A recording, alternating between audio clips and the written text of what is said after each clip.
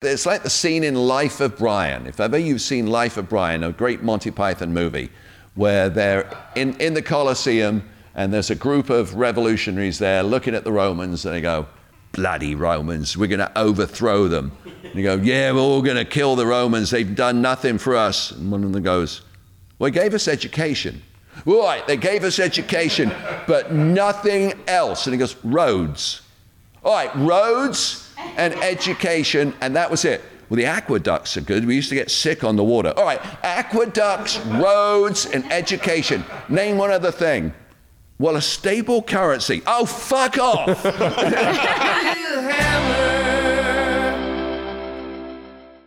So after the lockdown, where did we go, book-wise? After that, I'm just literally finishing the research on a true story of America's biggest military cover-up. And one of their greatest loss of lives in one day was in Great Britain. They died in England. More than 900 American GIs died. And it was covered up because it was less than 2 months before D-Day, and it was a D-Day practice that had gone wrong. And so it was covered up for more than 30 years until someone found a tank 4 miles out at sea. And it was like, what's an American Sherman tank doing 4 miles out at sea?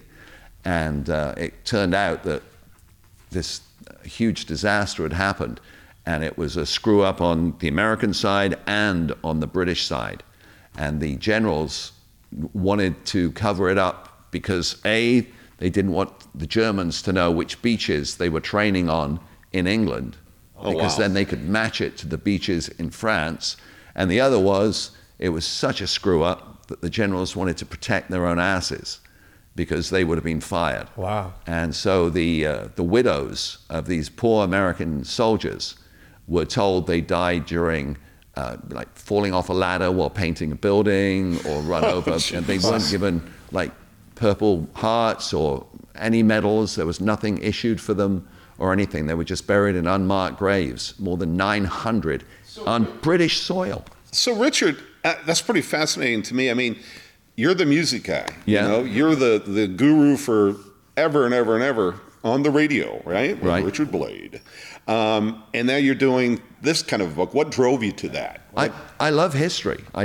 History is one of those things, you know, there's the old saying, if you don't know history, you're condemned to repeat it, which we see all the time these days, unfortunately. But I've always loved history. My first novel was a historical one called SPQR, which is the letters of the Roman Empire. It stands for the Senate and People of Rome, Senatus Populus Qui Romanus.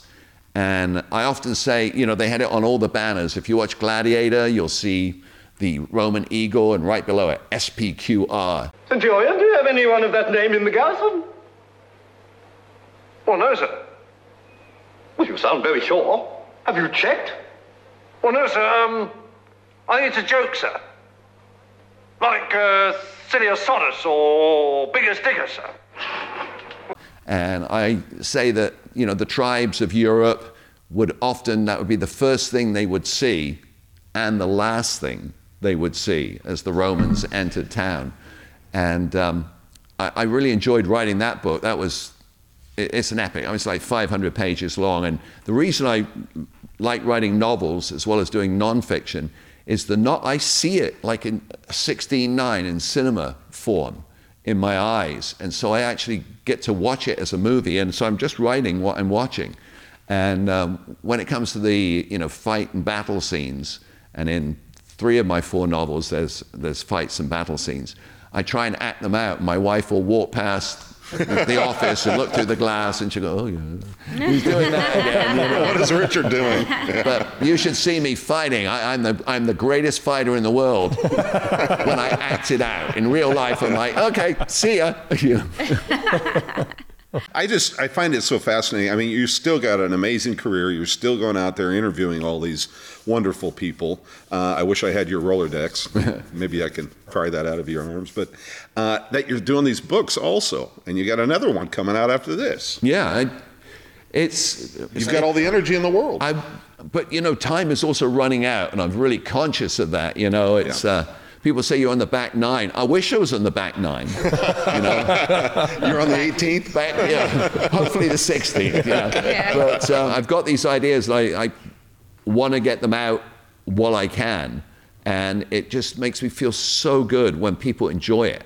And, I get people read the books and give me quotes. Oh my God, this would make a great movie, or it's one of the best books I've read in years, or whatever. That just makes me so happy, because radio is fantastic, but it's transient.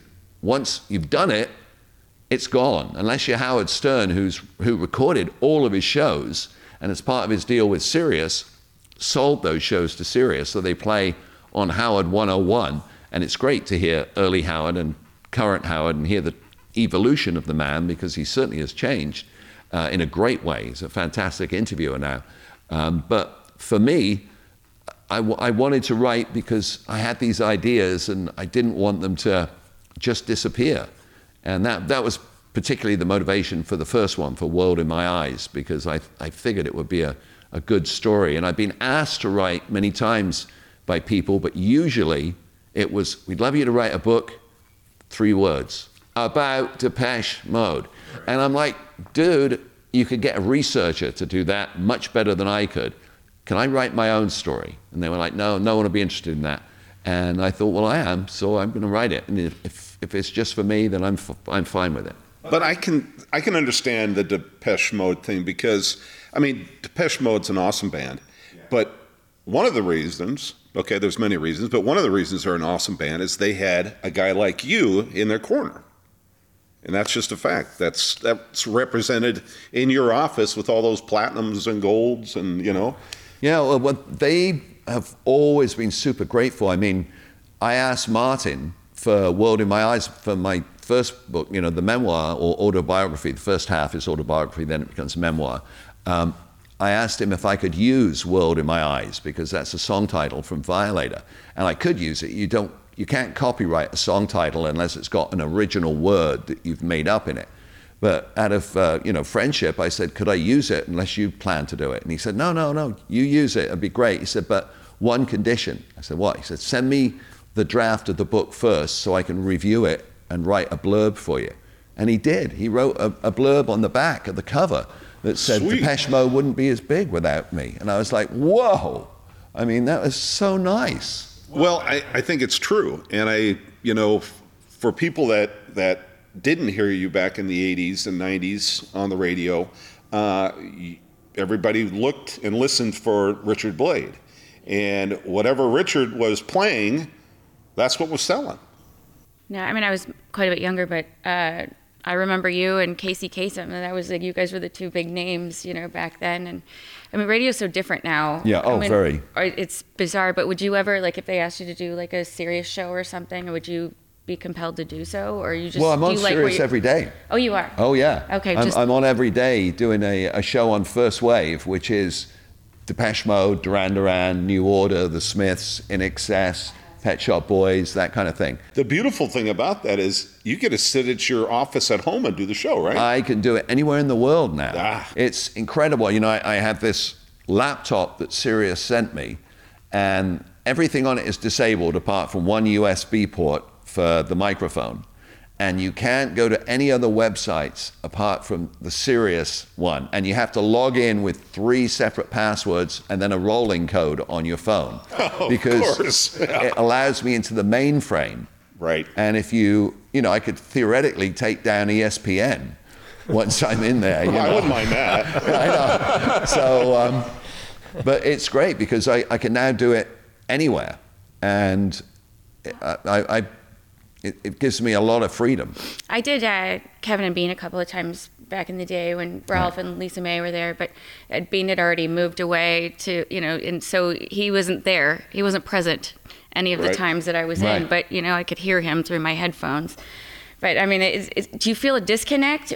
Because I do the radio junkets sometimes over the phone, and then, it's like, now you're at KPPB or whatever in Chicago, and then you do a couple of questions and you move on to the next. But there's a disconnect for me. I feel like you're not that personable. You're not here in yeah. studio in person. Right, exactly. So I don't know. I prefer when I have these conversations with, that I'm face to face with somebody as opposed to being on a phone or.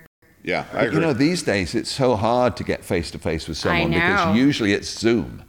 That's the big thing is Zoom. Mm-hmm. You know, there's a couple of things that I'm working on right now, and it's like, are you available on Thursday at 3:00 to do a Zoom?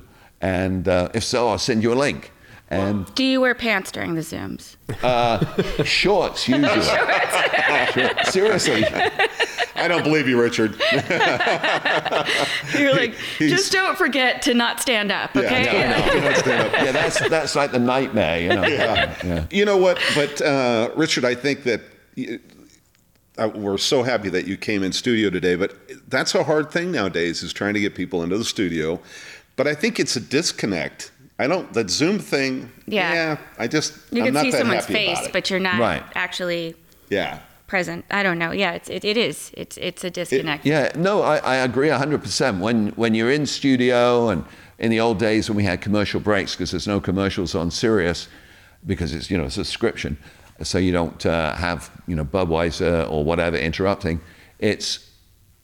You would talk with the artist, and you would talk about anything but what you were going to talk about next. You talk about, hey, so what you were doing this morning, and what are you doing later in the tour or whatever, and then you come back and then you get to the business of it. All right, the new album is, but it's always nice to engage them personally. I agree 100%. It's the way to go. But I mean, come on, you've got a great gig. What's that? About half an hour every day? How long is the show? Well, the show is 6 hours. Holy moly. Yeah, but I can do it a little quicker than that. Okay. So, with all the music, because I know all the music, it comes from my library, so I can assemble sets ahead of time. So, it's you got great. a lot of preparation, though. For 6 hours. Yeah, a little bit. Yeah. A little bit. And the main preparation is finding out whose birthday it is today, who's on tour, the latest news, anniversaries of album releases, or when people first, got together or bands broke up, that kind of thing. Because I like it to feel like it's current, right? Not talk about it in the past tense all the time, because so many of the bands that I play are about to go on the road, or have just finished touring, or are still on the road. Like, Duran Duran have added more dates. B-52s were doing their farewell tour, and then they got offered a shitload of money from Vegas, so they're doing a residency starting in May. Nice. And, I've seen them a couple times. They're it's really like fun. Frank Sinatra used to do, the third annual farewell retirement tour. I think Cher did it like 6 times. But that's the way it goes. Richard, what's next for you? What's the future hold? Well, you never know. I'm working on a couple of TV projects that would be really fun, because there's so much streaming opportunities these days that. See, I could see you with Elon Musk, and you'd be the first guy on the moon in the last 30 years. You know what I mean? Yeah. I'd love to go into space. Richard Blade live on the moon. Yeah. When I saw William Shatner going up, I thought, how great for him, because, he'll always be Captain Kirk. He was T.J. Hooker and all those other things, but in everyone's mind, it's always going to be Captain Kirk. And when he went up, I was like, Krista said to me, my wife said, would you do that? And I said, yeah. And she goes, no, maybe you wouldn't. And I'm like, honey, you'd let me, wouldn't you? But, Jeff Bezos, call us. Richard, let's make that work. We'll do it live on Sirius XM. There you go. Perfect. Yeah, there you go. We'll be from your satellite to their satellite. But before we go, Richard, actually, during the conversation, as I was doing some research on your career and everything as well, I really wanted to hear about how curiosity factors into your process, because you're obviously Hear what? About how curiosity as kind of a motivating approach to creating is a part of what you do, because I find it to be something that's important for both historians and commentators alike. Right. And you've done a really impressive job living in both worlds. Right. Well, I'm a very curious person. I love to find out what's happening. I'm not musically talented. Sure. So that's one of the reasons I became a DJ, because I loved music. And even though, as a choir boy, but I put me behind a mic on stage and I would choke, you know what I mean? And I can't play instruments, but I love it. And that's one of the reasons I became the guy on the radio, so I can play the music and give credit to the artists that have the talent. And then when I interview them, it's like, where does the inspiration come from? I mean, you're writing these incredible songs. Where did that come from? You know, Keith Richards once said it just came to him from midair, but that's probably when Keith Richards was also doing other stuff as well. Midair himself. He was having fun. Yeah, so that the curiosity with the music was what drove me into radio, and then the curiosity about history is what, in a way, drove me into writing novels, because I loved the Roman culture, and so I wanted to. When I say I loved it, I don't saying it was all good. I mean, it was a lot of bad stuff. You know, it's fascinating. At It its is core, fascinating. right? Yeah. It's like the scene in Life of Brian. If ever you've seen Life of Brian, a great Monty Python movie, where they're in the Colosseum and there's a group of revolutionaries there looking at the Romans, and they go, And what have they ever given us in return? The aqueduct? Oh, yeah, they did give us that. That's true, yeah. And the sanitation. Oh, yeah, the sanitation, Reg. Remember what the city used to be like? Yeah, all right, I'll grant you, the aqueduct and sanitation are two things the Romans have done. And the roads. Well, yeah, obviously the roads. I mean, the roads go without saying, don't they? But apart from the sanitation, the aqueduct and the roads... Irrigation. Medicine. Education. Yeah, all right, fair enough. And the wine.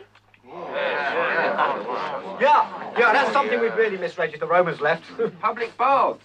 And it's safe to walk in the streets at night now, Reg. Yeah, they certainly know how to keep order. Let's face it, the only ones who could in a place like this. All right, but apart from the sanitation, the medicine, education, wine, public order, irrigation, roads, a fresh water system and public health, what have the Romans ever done for us? Brought peace. "Oh, fuck off!" It's a great scene. If you haven't seen Life of Brian recently, watch that again. I mean, just brilliant. I love Monty Python. Yeah. I would have thought that maybe because you are a writer, like your transition would have gone to writing songs as opposed to writing books, because you know so much about music. Have you ever written any songs? Yeah, I just don't hear music in my head, original music. Okay. You know, that's one thing when I talk to... You hear battle scenes. Yeah, when I talk to musicians, they say they hear the music is all the time. They hear music coming to them. Mm-hmm. I hear, you know, Light My Fire from The Doors coming to me, or Here Comes the Sun, or Never Let Me Down Again from Depeche Mode coming to me. And those songs have already been written, and I would not want to plagiarize them and try and just do a twist on it, you know, instead of Just Can't Get Enough. I wouldn't want to write Just Want a Little More, you know, I wouldn't want to do that. So musically, I just can't write music. I've tried, but a true musician has that. Their Right. brain is on that side that is pulling in vibrations, rhythms, whatever it is, whatever patterns that other people like myself don't hear, and I wish I could, you know. You know, our buddy Meatloaf, who's no longer with us, he used to say that he would go to an event, let's say baseball or football or whatever, and all he'd be doing is writing down on cups and napkins music, because that's what he was thinking about, you know. Paradise by Dashboard Lights.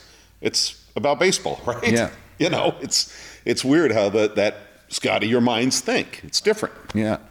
I found myself, since I've been writing novels, lines will just come to me, like something that someone should say, and I don't even know what book it should be in. But I'll go, oh my gosh, that is such a great moment. And I'll write it down as like a little scene. And so it just comes to me, like this true story of the loss of the American lives in Great Britain. Rather than just tell it as a true story, I've worked in a structure that's almost Titanic-esque, where one of the soldiers falls in love with a local girl who has managed not to be evacuated, because when America came into the south of England, they actually took over a huge section, about 3 times the size of Rhode Island, and all the Brits were taken out. Wow. But we were happy, you know. It's like, thank God America's here. Right. You know, it wasn't like, oh damn you Yanks. You know, it was like, thank you. It wasn't the Tea Party. No, it wasn't. It was the opposite. It was like, come on in, take over our homes, because we know that if you don't, Hitler will, and it will be a different result. So I've structured in this whole relationship between a very small group of English people that were allowed to stay behind for a certain reason, and the love story between this guy, the young guy, and the young girl, and how they fall in love. Guys, you can catch Richard Blade's books on Amazon. All 7 of them are up there, and there's going to be a new one coming really quick. But listen, this is a great example of somebody that was told you can't do it. And when you're told you can't do it, you know, tighten those boots up and just make it happen. Let's hear your comments, man. Love you. Peace out.